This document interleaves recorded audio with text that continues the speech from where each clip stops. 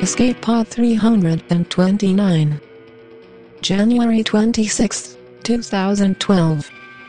Pairs, by Zachary Jernigan.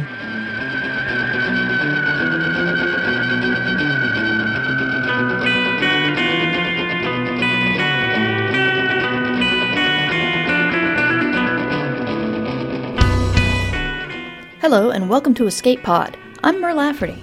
Yes, you're normally used to hearing Norm Sherman at this point in the month, but Norm has taken a blood oath against the last person who wronged him and is currently smearing his face with paint, stripping to a loincloth, and going on the hunt. He should be back next month, if he gets away with it. This week's story is Pairs by Zachary Jernigan. Zachary lives in Portland, Maine with his roller derby girlfriend, her cantankerous teenage daughter, and a cat with an eating disorder. He blogs at zacharyjernigan.blogspot.com. Pairs was originally published in Asimov's Science Fiction, August 2011. So pick a form you like and settle into it. It's story time.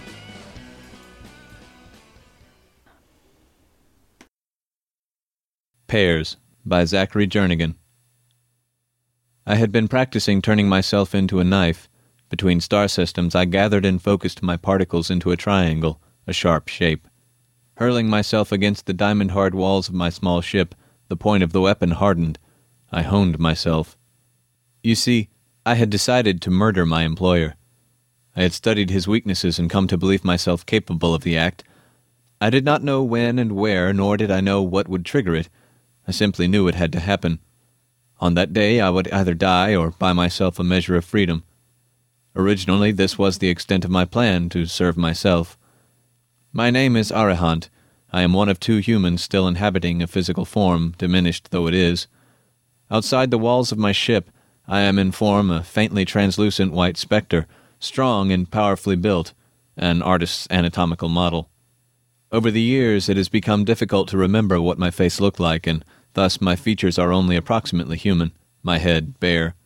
My eyes glow the color of Earth's sun. I am quite beautiful, Loka tells me. On more than one occasion she has run her hands over the ghostly contours of my body. "I wish you were solid," she once said. "Oh, Ari, the things I would do to you." Loka is the one I am forced to follow and observe. Her name means crazy, an appropriate name. She is the second human possessing a body. Technically, her body is a black, whale-shaped ship 100 meters long, but her avatars take the form of anything she imagines. Very rarely she is human, and never the same person twice. More often she wears the bodies of flying animals. She dreams of flying, which is appropriate. Our profession is transport. For 3 centuries we have hauled the disembodied souls of Earth, each stored in a projection cube, from star to star to be sold. They are quite expensive, I am told, but I have no understanding of the means of exchange. Nearly everything is hidden from me, and Loka sees nothing. The reason souls are bought varies. Often they are kept as curios. Sometimes they are used to attract customers to the buyer's business. My employer used to goad me on these points. "Is it not wonderful to know your people are put to such good use? Imagine how happy it must make them." But I know the truth. Even without physical bodies, men become lonely. They despair, and I feel it. Surely Loka feels it. She goes crazier and crazier in such close proximity to ghosts. Before the events of this story, only the luckiest souls were bought in pairs or groups, a rare occurrence. Now, because of Loka and I, it is the rule that souls must be sold in pairs. It is my one accomplishment, making men marginally less alone. Still, I arrange nothing. I have no power over the situation. I follow Loka from a distance of 100,000 kilometers, never any closer, and report anything unusual. I need not watch very closely. Loka's duty is to dream violent dreams, to defend and deliver her payload. Hopefully her capacity for violence will never be tested. She is categorically insane, a fact that, my employer insists, makes her uniquely suited to the job of protector. Employer, job, the terms are ridiculous, for Loka and I are not paid. Our terms of service are not negotiable. I am no one's employee, but I prefer not to use the word slave or master. I cling to life. I value it, though what value it has is measured in a mere handful of molecules. I possess no unique or useful knowledge, only memories. My ship, small though it is, has several lifetimes' worth of entertainment files. I immerse myself in virtual environments so flawlessly rendered, I forget they are fiction. I have lived many lives, largely uninterrupted by my duties. An observer might call these lives empty, but between systems, often decades at a time, they are all I have. By my count, the year is 2432, though I may well be wrong as we travel faster than the speed of light. Not that it matters. Earth is dead, ground up for fuel, all her souls absconded with. In the time it has taken me to lose track of my own lives, 100, 1,000 years, the fate of mankind has not changed. I record these words for a posterity that will not exist. I was interrupted in the middle of making love to a four-armed furred woman. My life of 4 years dissolved around me, and I awoke in my single room to find a message written on the surface of my desk. "We have arrived in the Safari system." A quick check in my journal confirmed that we had visited it once before, nearly 2 centuries previously. A second visit is rare. Before, under me, spun Safari, a blue-green marble. To my right, in the process of docking with a triple Tauri-shaped station, was Loka. She opened a bay door for me, and I guided my ship inside. Several Robata, 8-limbed and silvered, ignored me as they passed by in the maintenance corridor. Their carapaces nearly brushed the ceiling, an inspection team from the satellite I recalled from last time. I found Loka in the debarking lounge. She had taken on the form of a 5-foot-tall flying squirrel, cartoonishly feminine, one of her favorites. A paw tapped the handle of the cart loaded with souls, eyes staring out the lounge's one window. There was nothing to see but the pitted wall of the station. "How are you, Loka?" I asked. She turned and smiled, revealing large incisors. "Arahant, you wouldn't imagine where I've been."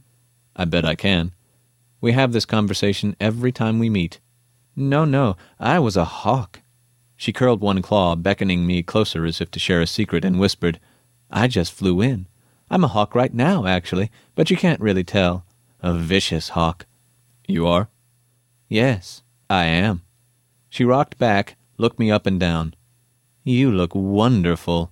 Where have you been?" I considered my life just erased. I had been an author of erotica on Luna, a famous man. I had 12 children from 7 women, a penthouse apartment in Saffron Towers, and an endless supply of drugs. It had been wonderful. Wonderful, but already fading, disappearing quicker and quicker the more I tried to cling to it. "Nowhere special," I told her. Her rodent face managed to look sad. "That's sad," she said. The door irised open, admitting us into the station. The cart guides us to the buyer. A cube intended for him, her, it, glows, and Loka hands it over. That is all, generally. Sometimes I am asked to demonstrate how to activate the soul projection, and I pantomime pushing the cube's single button. I have been instructed that Loka is not to perform this action, perhaps because, unlike me, she could physically depress the button. I have been warned several times not to allow this to happen. Apparently the customers, too, are warned never to activate the projection before us. This used to disappoint me. I used to long to see the person trapped within the device, but now I know it is for the best. If I see another human, I have to explain what I am and what I do. The schedule is the same every time. We deliver the souls and store the cart. If sales are negotiated in the interim, we return to the ship and retrieve more cubes. Thus, during the night, or whatever constitutes the end of the business day, Loka and I are allowed to wander. I do not follow her. I do not witness what trouble she causes. For me, carnal pleasures are had only in simulated life. Our first day in orbit above Safari, we delivered 17 souls to representatives of, to my untrained eye, 9 species. The final 3 transactions occurred at the Central Market, a raucous, jumbled warren of stalls displaying items recognizable and foreign. The various species eyed us with expressions I read as menacing, hungry, disinterested, never friendly. One smiled, or possibly grimaced, exposing blue and yellow gums. He gestured to me and tried to hand Loka a sheaf of gold-leaf bills in exchange. "Fuck you," she said. "I'm a hawk and you better back off. I wouldn't sell Ari for all the gum in a candy store." We locked the cart to a metal stanchion. There I said goodbye to Loka. "Goodbye, Loka." "Wait, Ari. What are you going to do tonight?" "I do not know. Maybe I will get a drink." She did not laugh or crack a smile at my joke. "Oh, okay, Ari. I am going to eat a rabbit. Bye." She lifted her arms, let out a piercing cry, and bolted down an alley between stalls. I traveled the triple Tauri, a trip of 6 hours, approximately 30 kilometers. Each contained a different atmosphere, but this presented little challenge to me. I can pretend to swim as easily as pretend to walk. The satellite's population was by turns elegantly menacing, sleekly Teresianal, gelatinously disgusting. 4 of the species I recognized from sales earlier in the day. Free of containment suits, they were no prettier. It happened while I was watching diners from under a restaurant awning in the main Taurus. The establishment catered to what I thought of as Sphari's native species, the one most represented in the satellite, a crow-billed, green bipedal people. I recognized one from a delivery earlier. He, she, it, and several others stood on long, thin legs around a high circular table. On its top, a projected woman danced. A human soul, the first I had ever seen. I stared at her naked body, unable to look away. She was beautiful, muscular thighs and arms bangled in silver and gold. She made me ache in a way unrelated to physiology.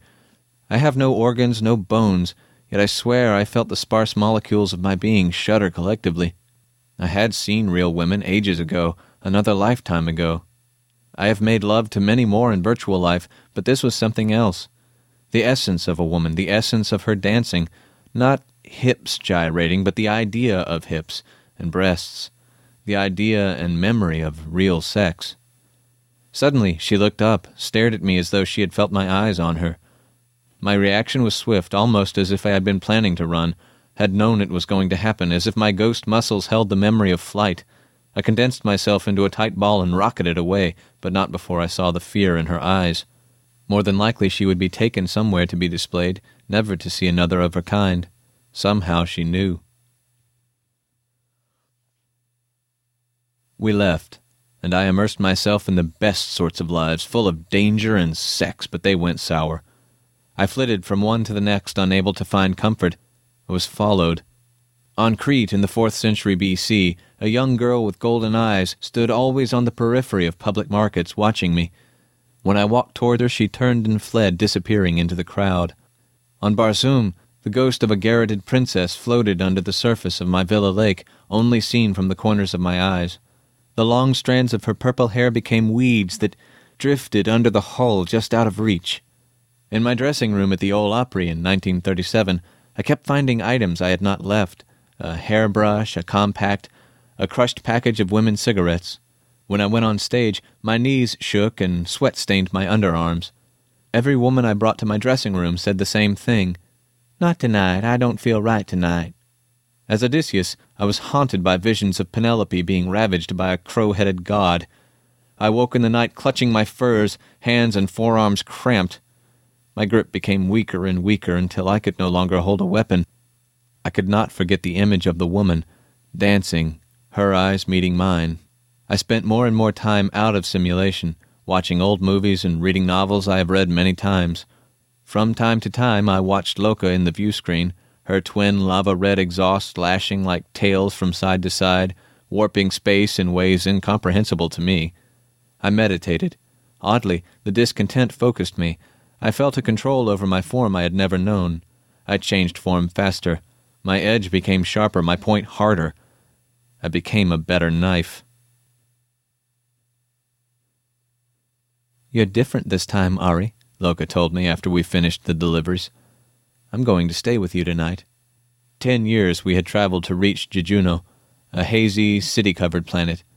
Due to its triple suns, the world never became dark, just a greater shade of gray.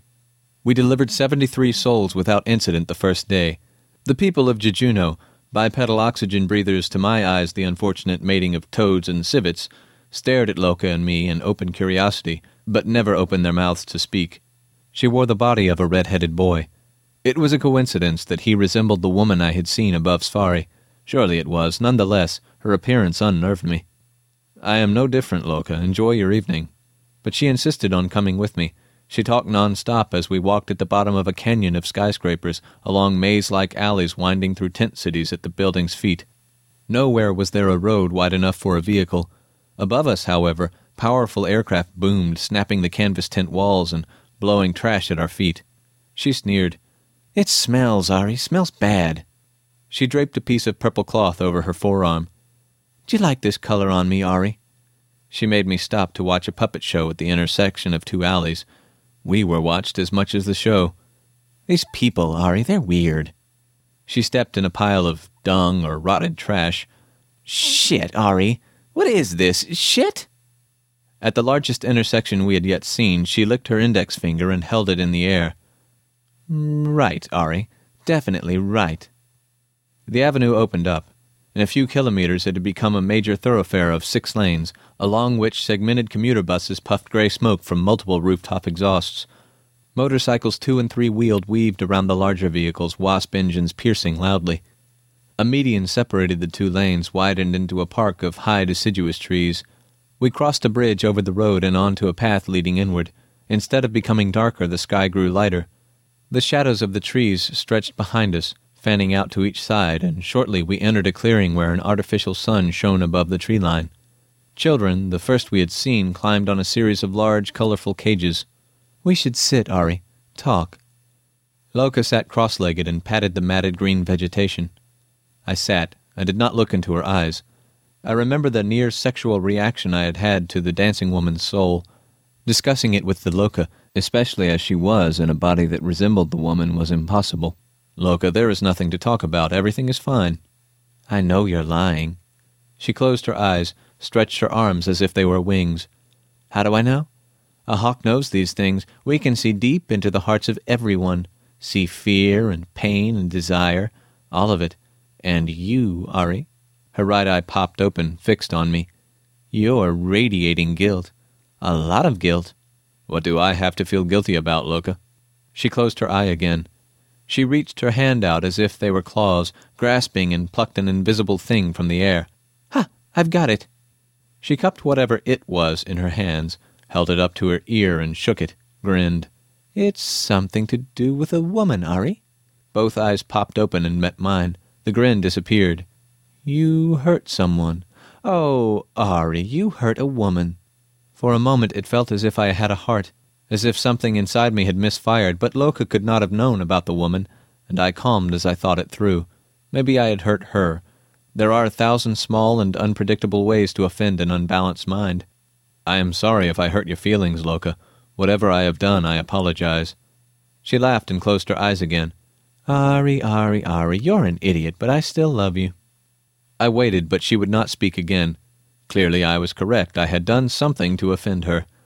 After several minutes of waiting, it also became clear that she wanted to be alone, and so I stood up to go. Loka could find her own way to the shuttle. She always did. When I looked back from the tree line, she sat in the same position, listening to the secrets in her hands. My employer's name was Slavstalachem. I thought of it as a he, but I am not sure this is correct. In appearance, he was a 2 1/2 meter high blue-green reptile, proportions roughly that of a man. His smooth-scaled body shined iridescently. When he smiled, blood-red gums retracted from long black dagger teeth, and all 4 sinewy limbs ended in sickle-shaped claws. His replacement, whom I also think of as male, is only broadly similar. Reptilian, surely, but large-muscled and slow, peg-toothed. Still, I think they are the same species. I would rather picture one annihilating race than several. I write this, and it sounds ridiculous, as if I still have hope, and if my description of them seems comical, somewhat cartoonish, then I have failed to describe them properly. Beyond their general appearance, I know almost nothing about the race that destroyed Earth. Overall, I found that I was not curious, that I did not want to know. How could a man cope with the loss of an entire planet, everything he has ever known? Knowing our destroyers will not make the tragedy easier to handle. After freeing me from the prison of my projection cube, Slavstalachem told me what his people had done, what I was, and what I was to do. In perfect English, he told me, Your chief value is predictability, Arahant. You will do as you are told. Never forget that you are my pet.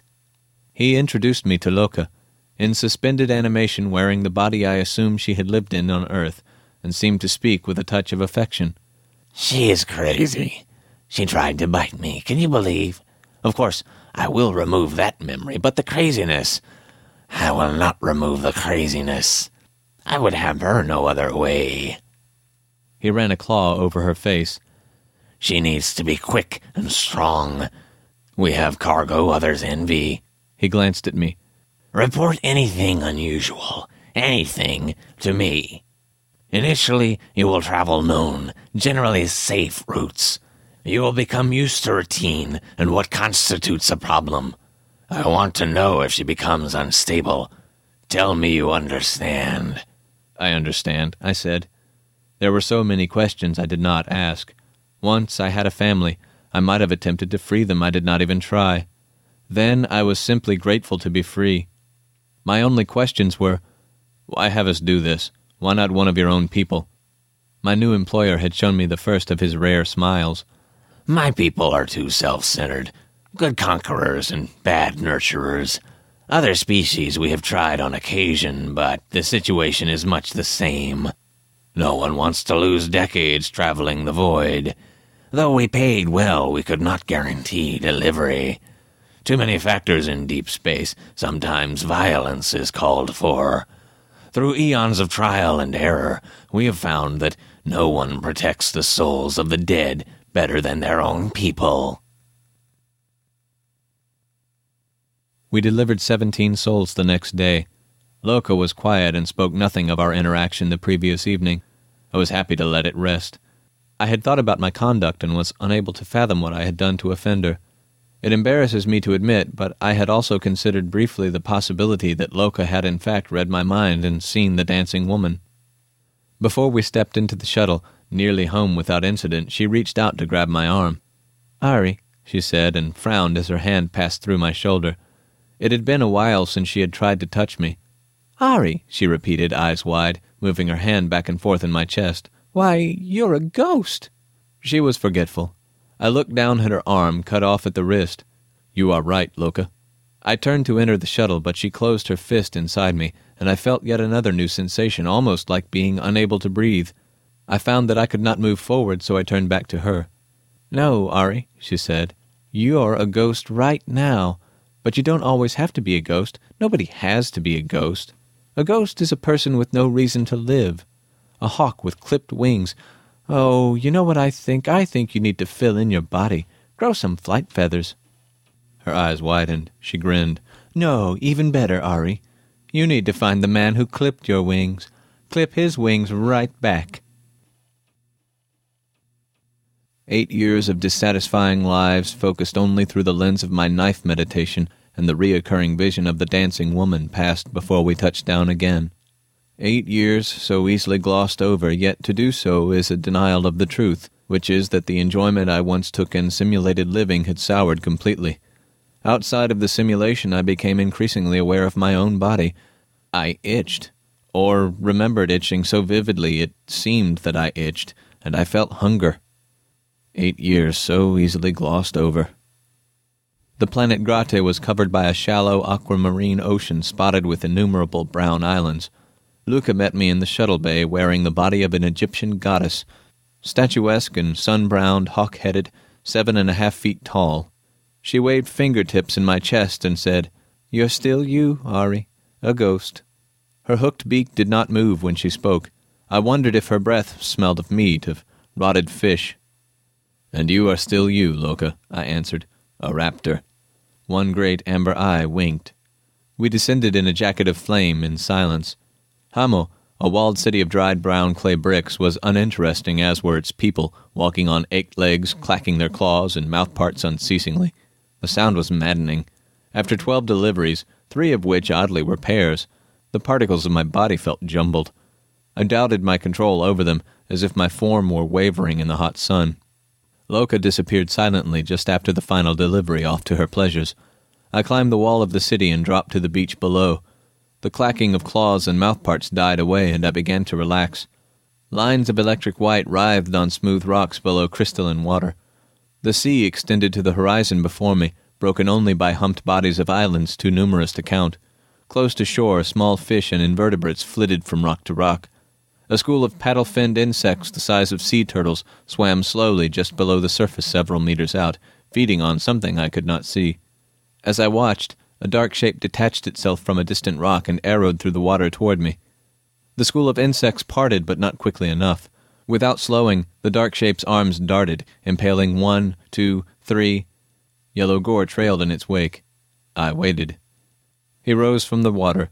His body glistened. Small black eyes set deep in an angular skull regarded me for a moment and looked away, uninterested. He held one fist closed, slender tendrils of yellow ichor dripping from it. "Hello, Slav Slalachem," I said. I was not surprised to see him. I half suspected he would be there. I had become used to meeting him on water planets. Slav Slalachem enjoyed one thing above all else: hunting. It was the only personal information he shared with me. During our meetings, he made displays of skill and talked of killing. I had once confessed to him a love for hunting, though his proclivities were vastly different from mine. He never bagged his kill. Many times I witnessed him moving on without pausing to examine what he had killed. The first time I witnessed this behavior was also the first time I remember wanting to kill Slav Slalachem. I began trying to become a knife soon after. 3 pairs today, Arahant, Slav Slalachem said. That should please you. It took me a moment to understand that he was referring to the deliveries. Why would that please me? I asked. He shrugged. They are your people. He flicked a piece of viscera from his arm. It is better for them not to be alone, no? Your people are very communal, if I remember correctly. Very poor survival strategy in the long run. This was the other type of conversation I had with Slav Slalachem. I believe he wanted to incite a reaction from me. This had always seemed the underlying purpose of our meetings, to anger me, belittle my people. Of course, now I know the truth. He was trying to keep my spirit under his heels so that I would never consider betrayal. It is? I asked. It is, and complicating for business. I find myself wondering if selling a pair of human souls is better for our long-term plans than selling just one.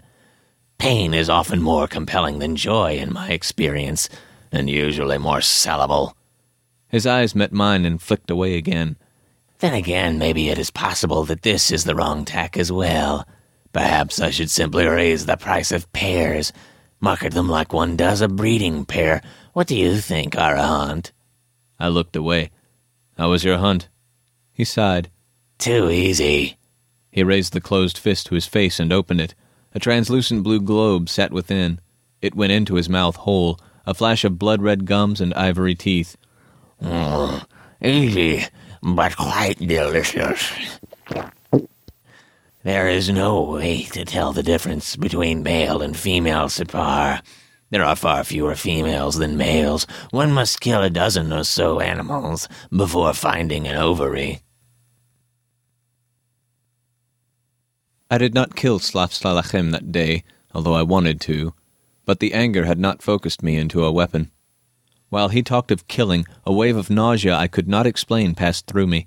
With no stomach, no organs to speak of, nausea is surely impossible, yet I felt it, the urge to vomit. I feared that if I did, my body would fly apart and I would be unable to piece myself together again. To keep from doing so, I fantasized about smothering Slav Slalachem in a cloud, asphyxiating him. Thankfully, before I lost control completely, he grew bored with our interaction and dived back into the water, taking my nausea with him.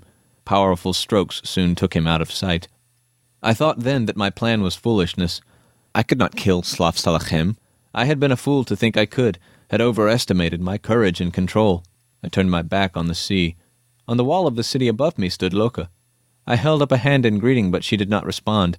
Her eyes were fixed on the horizon. Curious, I waited for a reaction, some hint at her purpose. None was forthcoming. After several minutes, both of us standing motionless, she turned and jumped down out of sight. I eventually followed, intent on explaining my interaction with Slav Slalachem. As far as I knew, she was not aware of his existence, and I worried what conclusions she might have drawn from our interaction. That night I walked the streets of Hamo looking for her. The alleyways and avenues were quiet, utterly deserted. I circled the city by walking on the enclosing wall, but saw no sign of Loka. Near morning, however, as the horizon began to glow and the citizens started clacking their claws, I thought I heard one of her piercing cries far out to sea. A guilty conscience, surely. My job is to watch Loka for signs of instability, and I had been lax. Her madness had always run along predictable paths, but if this changed, she would be in danger. Slav Slalachem would not hesitate to replace her. When Loka and I met at the shuttle the following morning, I said nothing, hoping she would tell me what it was she had seen, or what it was she had hoped to see staring out at the ocean. She did not. The feathers on her head were dark and stiff, stuck together in spikes. I suffered a moment of doubt and wondered, if I could pluck one of her feathers and taste it, Would it taste like the sea? We walked in silence along Loka's corridors. Before stepping into my ship, she finally spoke. "For a second yesterday, I thought you were hunting." She angled her head down and turned so that I stared directly into one dark eye. "For a second, I thought you were a hawk, too. I guess I was wrong. I'm disappointed in you, Ari. No, don't say anything. It's okay. I forgive you because you're not as strong as me." She started to reach forward, but stopped centimeters from my chest. Oh, Ari, I forget what you are sometimes. But don't fret. I'm going to do something for you. Do you want me to do something for you, Ari?" Before I could answer, she turned and left. I wonder, what would I have said if she had not walked away? Tava, Smoltwar, Klin, Abbas, Barun. I remember the names, but not much of the places or people. Loka was twice forced to fashion modified bodies to handle the atmosphere. Once, she inhabited the body of a great clanking robot and refused to speak. She beeped and flashed lights at me. Fortunately, we need not communicate to do our job, though I wonder if she interpreted my lack of comprehension as rudeness. On one planet we saw nothing but the inside of a bare room. For the first time the customer came to us, and we were not allowed our shore leave. Loka, wearing the body of an immense bat, scratched gouges in the metal walls in her rage. I worried that it might become a regular thing. Maybe we would never see the surface of another planet. I knew I could do nothing for Loka in that event. Fortunately, it seemed to be an isolated occurrence.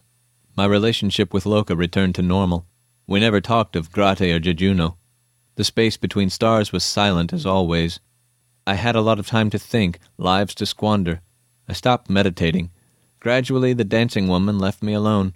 She disappeared, and for a time I convinced myself that I had forgiven myself. Gradually, I gave up my plan for revenge. This is not true, not entirely. I would not tell this story otherwise. Slafslalachem is, after all, dead, but I am not the one most responsible. Loka has a passion for death I did not then comprehend. She is also more watchful than I knew, though I doubt she understands what she sees. She is all reaction, no forethought or reflection. The oceans of Zhef were nothing like the shallow, friendly seas of Grati. Deeper and colder than Earth's waters, Zhef's oceans had given birth to an astounding variety of marine life. After our deliveries in the port city of Erois were completed and Loka disappeared, I watched the fishing boats unload at the docks. For several hours the massive six-limbed sailors of Zhef pulled no two of the same creature from their cargo holds, toothy fish and finned reptiles of all sizes and shapes. I was not surprised when a small boat arrived bearing a messenger. Silent, the sailor presented a slip of paper to me. On it was written, "Go with him. He will take you to me." I watched black seabirds fly as we hugged the jagged shoreline. The sky was overcast but bright, the kind of fluorescent white it hurts the eyes to stare into. Spires of dark gray rock, jagged and bare, rose like teeth to eat the landscape behind us. The trip to the small bay lasted less than an hour, but we lost sight of the city within minutes.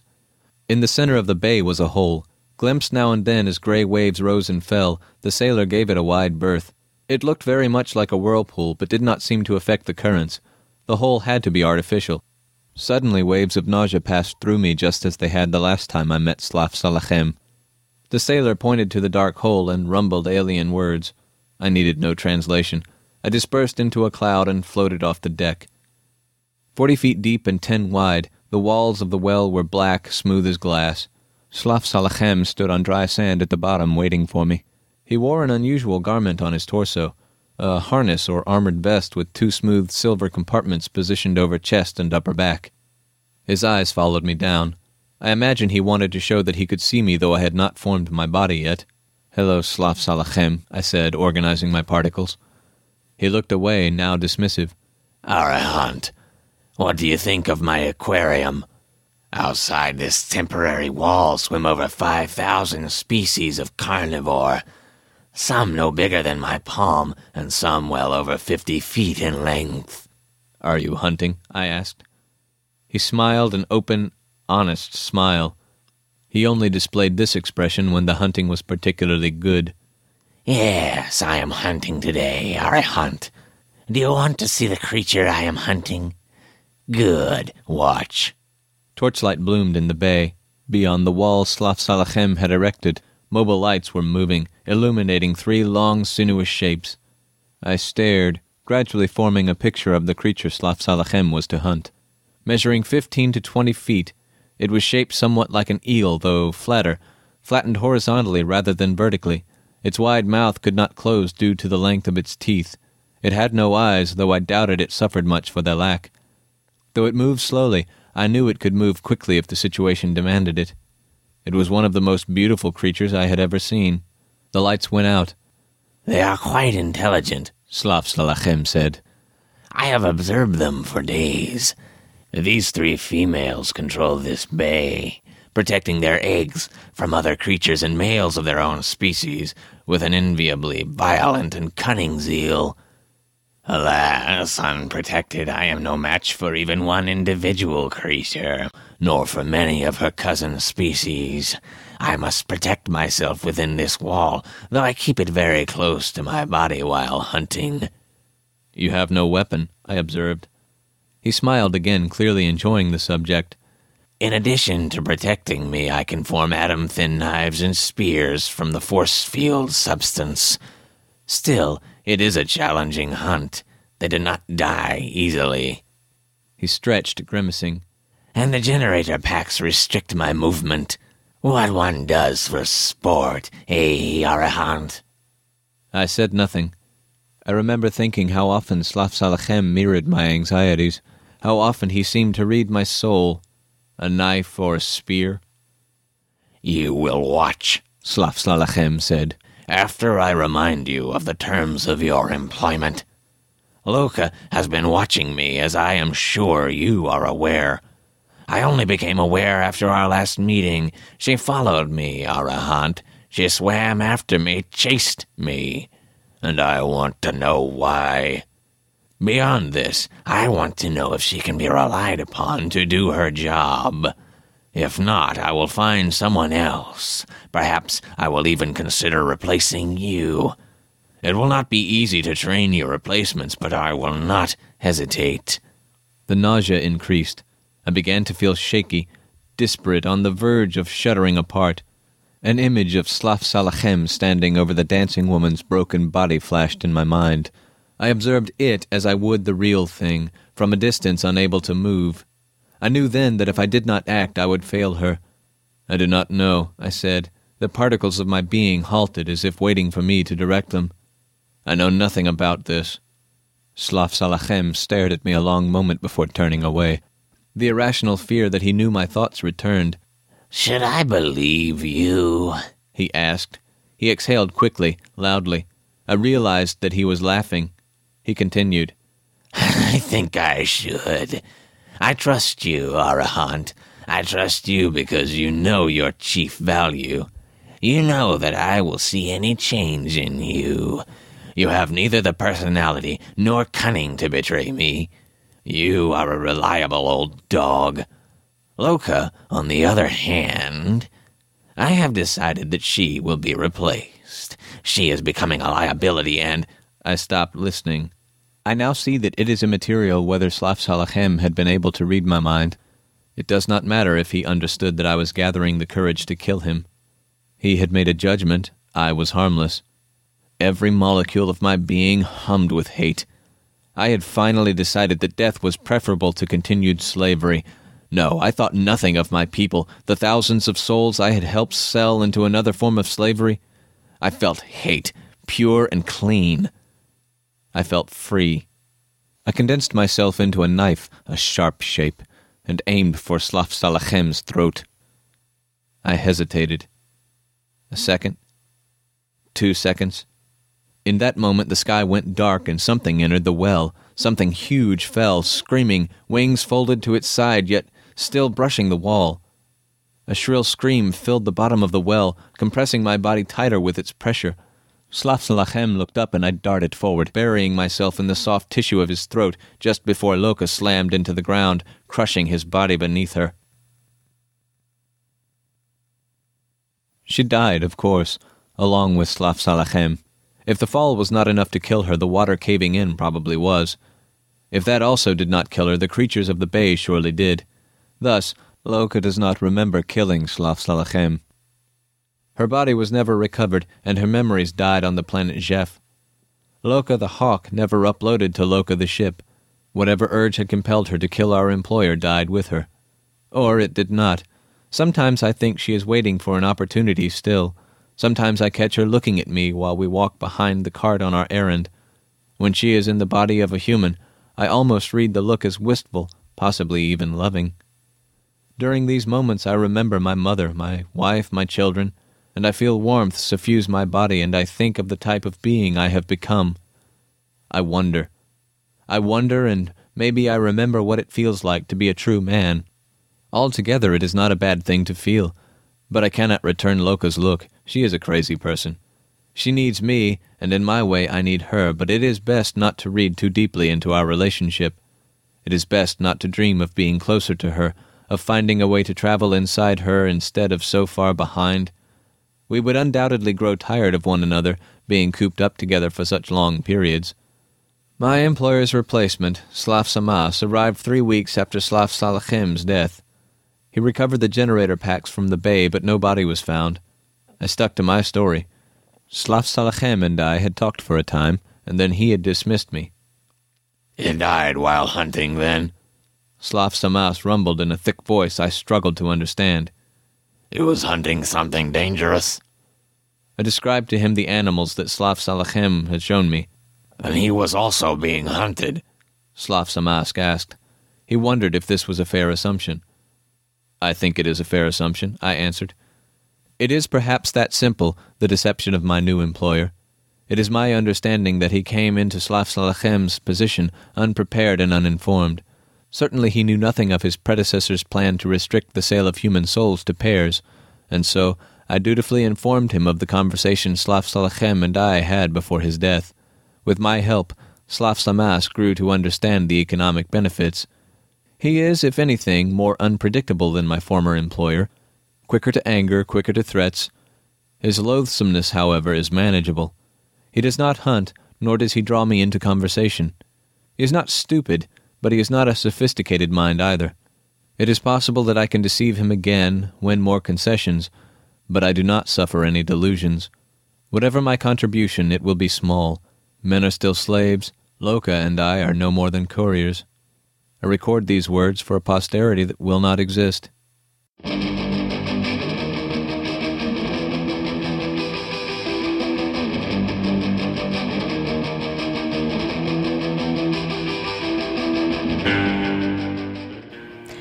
And that was our story. Zachary would like to point out that this is inspired by a line in a Frank Black song, In the Time of My Ruin. "I was a hawk and I just flew in."